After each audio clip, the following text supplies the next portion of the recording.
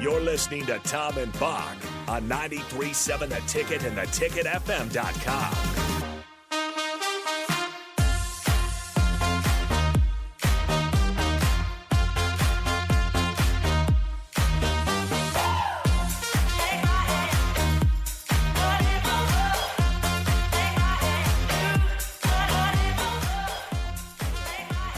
Welcome back to Tom and Bock here on 93.7 The Ticket, and we are celebrating Nebraska Volleyballs punching their ticket to the Final Four once again. It's something Nebraska fans almost expect, but they actually had to go above and beyond to do it this year. They're the lowest seeded team, I believe, to make the Final Four since 2014. As Steve Sipple said earlier, Nebraska's never made a Final Four with a team ranked this low, so wasn't necessarily a given this year, but Nebraska was able to do it by beating Texas in 4 sets. And doing it in Austin, in the Austin Regional, so it was pretty cool. Nebraska beat Texas 25-19 the first set, 25-23 the second, fell 23-25 in the third set, and finished the Longhorns off 25-21. And we bring on Tonia, Tauke, former Husker herself, and somebody that helped us break down Husker volleyball all year long. I think there were times when we didn't necessarily know if this was going to happen, but how about the Huskers making the Final Four, Tonia? Well, I can say that I'm still smiling. It was a great night. I still can't believe it. Yeah, absolutely incredible. And to do it to Texas, I mean, to kind of exact your revenge from last year in Austin, just a very cool scene for Nebraska athletics, Nebraska volleyball in specific, and just a good performance from everybody all around. Texas, one of the best hitting teams in the nation. How was Nebraska's defense and just their strategy overall? How did they beat the Longhorns? You know, I mean, I was watching for some of the little things, and I just felt like when Texas pulled their setter out and they did a close-up on that little conversation, and I don't know that I'd call it a conversation, but to have the setter, the only way I could describe it is yelling at her coach over what was going on out there. That's when I knew that we had a legitimate shot at taking this down. Texas just is a bigger, stronger, player-by-player, just an athletic, aggressive team that also has really good passing, and they've just added that passing element here in the last maybe 2 years. And you know, last year I think they beat us because our passing was on point, and then they just had more athletic girls when we had Stivrins out. And so I think for what they happened, you know, this weekend for them was Nebraska out-teamed them, if that makes any sense. Like, we just played better as a team. And, you know, when we would break down, we would come together and just, like, they had their eyes were big, their eyebrows were up. They were just like, we got this. I screwed up, but we got this. Where Texas, you know, it was like cross faces, stares. You know, they were getting angry with each other. They were, you know, getting aggressive with each other. And when that happens, that's when breakdowns happen. So it was just exciting to see them do so well in that atmosphere. Tonia, the officials and the announcers seem to have issue, and there was a whole lot of gray area when it came to the and a lot of the announce crew was like, this is going to be a big moment in the game, it's going to happen, and then it happened. Isn't the general rule that you can ask an official how it's going to be called and then hold them to that standard the rest of the match, rather than it just being a one-off? Whenever it comes up, we stop play and talk about it again? You know, it's hard for me to talk about this topic because I tell my players when I'm coaching the throwdown that the uglier and the more aggressive and the more the other team's parents yell about it, the better. That means you did it right. Mm-hmm. So I think the general rule is that the ball can't switch directions. It has to be above your forehead, in front of your face, and then you're throwing it down in one contact. If it's a 1-2, if it stays in your hand for a second, if your elbow's bent and it's kind of behind your head or over towards your right ear and you throw it down towards your left ear, you know, those kind of things. But I think the official called that ball because the one before it was the problem, if that makes any sense. Yeah. She threw it down from the back row, and it was just one of those things where it's like man, that's legal? Like, you can do that? And I'm telling the people I'm watching it with, I'm like, dude, if you're able to do that move, do it. Like, if you could throw it down and throw it down harder and more aggressive. Tracy Stalls for Nebraska was so good at that. And it was, people complained and, that's a throw and all these things. But, if you can do it, make it happen. And so, but for her to get called on it at the end of the game, I think the ref was just like, okay, that's enough of that. And she called it. Well, I couldn't believe it. It's interesting just to kind of watch this tournament play out. Nebraska, of course, like we said, the 10 seed. Everything else, as far as the Final Four went, is chalk. I mean, Wisconsin's the 1 seed. They take on Louisville, the 4 seed. Pittsburgh, the 3 seed in there. And then Nebraska, who stole that away from the 2 seed, Texas, to get in there. How do you think Nebraska matches up with Pittsburgh? And then, even if we might not be able to talk to you, maybe we'll get you on Friday to talk to you about the potential matchup after that. But just into the Final Four, how would they match up? Because obviously they didn't do well earlier in the season against Wisconsin and Louisville, who are on the other side of the bracket. Right. So, I feel like Pittsburgh is like a cookie cutter of Texas. Like, they have some big girls with some big egos and some big attitudes. So if we can, do that same, like the synergy that Nebraska has, they build off each other. You never know who's going to have a big night. We had Kathy have a huge night, to get to this point, and then Krause was the one who had a huge night, and Batenhorst had a huge night. Like, it's not like one person has carried this team. It's like you go up against a team and they take somebody out, and then somebody else steps up. And so I just think Pittsburgh is going to be a very similar situation for us. And we have a legit, if we can beat Texas, we can beat Pittsburgh kind of a situation. So if Pittsburgh, stays up and they're happy and go lucky and just stay in that high, I think they're going to beat us hands down. But I think if we can tear down some of their passing, get the setter, questioning, get the hitters questioning, because Lexi Rodriguez is going to dig everything they got, and then they get frustrated and they try something else, and then they make errors, then I think we have a legitimate shot at Pittsburgh. And we'll go from there. I do think number 1 Louisville versus number 4 or 3 Wisconsin is like.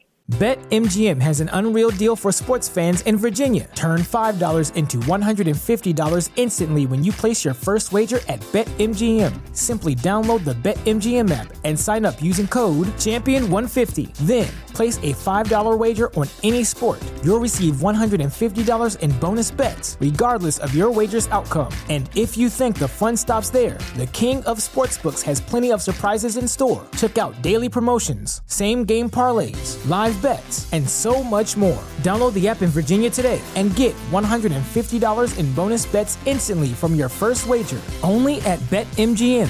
BetMGM and GameSense remind you to play responsibly. See BetMGM.com for terms. 21 plus only. Virginia only. New customer offer. Subject to eligibility requirements. Rewards are non-withdrawable bonus bets that expire in 7 days. Please gamble responsibly. Gambling problem? Call 1-800-GAMBLER. Promotional offer not available in Washington, D.C. That's kind of the national championship game, in my opinion. I just feel like they're number 1 and 2. They should have been number 1 and 2, but Texas kind of squeaked in there. And so I'm really looking forward to watching that game on Thursday. Tonia, have you happened to play in that facility down in Austin? Have you played in that building? Yes, we had some huge wins in that facility in Texas, and it is a nasty environment. Yeah. Nasty. Yeah. I have never felt. I know this is kind of a hot topic in the United States right now with whatever, but I have never felt hunted. I have never felt hunted is the only word I can use. Mm-hmm. Like, their stare downs, their words. Like, I was worried wearing a Nebraska anything in Austin on game day, and it wasn't just Austin game day volleyball. It was Austin game day football. We actually shared the same plane. The football team went down, and then the volleyball team went down in the same airplane, and it was a nasty environment. They have a lot of hate, and they make sure that that every step they're watching you, and it's just the weirdest feeling ever. Is it? Does that spark something in you as an athlete, though? Does it give you a little bit more to go out there and shut them up, because even with the fan base, it seems like they really liked beating Texas, maybe even more than punching their ticket to the Final Four, is the fact that you beat Texas to do it. Right. So it wasn't even a year ago. I mean, mind you, this was happening, because of COVID, the championships was happening in April. So we're talking like 7 months ago. That whoever's running the Texas Twitter sent out a tweet that said, weather report in Lincoln was all sky, no sun, basically saying that their Skylar, whatever her last name is, and then our Lexi's son, there was no sun. And so they ended up beating us, and it was pretty nasty tweets and talk and all of that. And, even Coach Cook, who never gets involved in those kind of tweets and stuff, but it just was a definite attack on Lexi's son. Coach Cook made sure that he tweeted out, hey, just wanted to let everybody know that the sun's out and we're happy she's with us and we're glad to be Huskers. So I think it's just some of that nastiness. And, Texas backs it up. People can say, I hate Texas and they're cocky and they're this and they're that. But the way they play volleyball and the way they run their sports programs, they back it up. And so anytime you beat Texas, you did a great job. And so I think that's just the mantra and how they operate. And it's just amazing that sometimes, love for your team and love for each other and synergy and even the smaller athlete can win. It's kind of the David and Goliath. And so I think that's why the Texas win was so big, was because of the April shenanigans that was going on. Tonia, this coaching performance by Coach Cook has to rank as one of his best. Where do you put this? Is this one of the best coaching performances that he's done this year, getting this out of a mixed roster of super talent, super seniors, and young freshmen? I kept saying this whole season, as a fan, it's really hard to watch, to know that we're going up against Stanford and Lexi's son is on the bench. That was hard to watch. But he was obviously seeing something that we weren't in practice. He knew the potential. I posted my Facebook post on Saturday night at midnight was, I'm having crow for a midnight snack, because I basically said that Allie Bainhorst doesn't feel like the right pick for me. Mm-hmm. And then, not having Krause and Lowenstein and, that whole mixture was just hard to watch as a fan, because at this point in the season, you want to be putting your best players out there, and it feels like we should know who that is. Mm-hmm. It's been a weird season to be a fan, but he obviously is working with the super seniors, with Sun and Siverin's coming back. And then he has all these amazing freshmen, Gatorade Player of the Year freshmen, and this great recruiting class that's been committed for, 3 or 5 years. It was such a strange dynamic, and he obviously saw things that we didn't, and we had to trust the process, and it paid off for him. And before we let you go, I did want to ask you about Nebraska 1, but not just the goings-on, but kind of maybe the connection with the program. Are the young girls very interested in Nebraska volleyball? Is that partially, you think, what pushes them to the sport, or are there other reasons that they're getting involved? Right. So, we're part of a big network of clubs that around Nebraska, but during the Husker game, I got a text from one of my 11-year-old moms that said, hey, my daughter wants to learn the Siverin slide. And I was like, great, because we do that in middle class all the time. This class, I think our middle class this coming up is Thursdays at 6 o'clock. And so we teach the slide, the Siverin. Siverin obviously does it the best. We teach the slide, and we wanted to learn it at, 5th, 6th grade. So that way they can kind of get the rhythm down. And that way, as they're growing and getting taller and stronger and faster, that they're able to do the move and do it successfully, and learning how to land on 2 feet and those kind of things that maybe you don't have time to teach when you're teaching, juniors and seniors in high school. And so we do try and have the girls who watch the Huskers be able to do the moves that those girls are doing and explain it and have them, feel how it is to do it. And then, that just sparks that energy of, I want to do this as best I can. I want to keep working at it.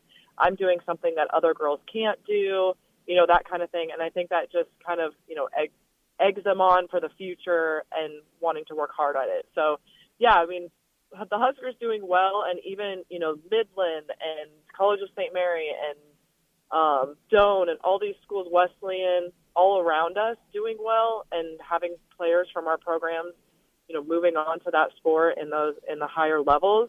I mean, I think that's definitely been fueling the fire for a lot of kids wanting to see what their bodies can do in the sport of volleyball.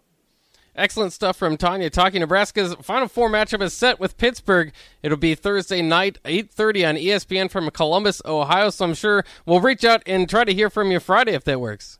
Yeah, that sounds great. All right, sounds great. As always, thank you for your expertise in volleyball as we make it through this season, and hopefully it keeps going. Yeah, sounds great. Go Big Red. All right, there she goes, Tonia Tauke, of course, former Husker volleyball player herself. We're going to take a quick break. When we come back, it's Wingman, and it's Movie Monday. So we'll play a movie clip, see if you can guess which movie that's from. If you can, $15 to Buffalo Wings and Rings. Doesn't get much better than that. We'll do that next here on Tom and Bock on 93.7 The Ticket. Download our app by searching 93.7 The Ticket in your app store to stay in touch and listen all day long wherever you are. This is Tom and Bock. Everybody in your crew identifies as either Big Mac Burger, McNuggets, or McCrispy Sandwich. But you're the Filet-O-Fish Sandwich all day. That crispy fish, that savory tartar sauce, that melty cheese, that pillowy bun. Yeah, you get it. Every time. And if you love the Filet-O-Fish, right now you can catch two of the classics you love for just $6. Limited time only. Price and participation may vary. Cannot be combined with any other offer. Single item at regular price. Ba-da-ba-ba-ba.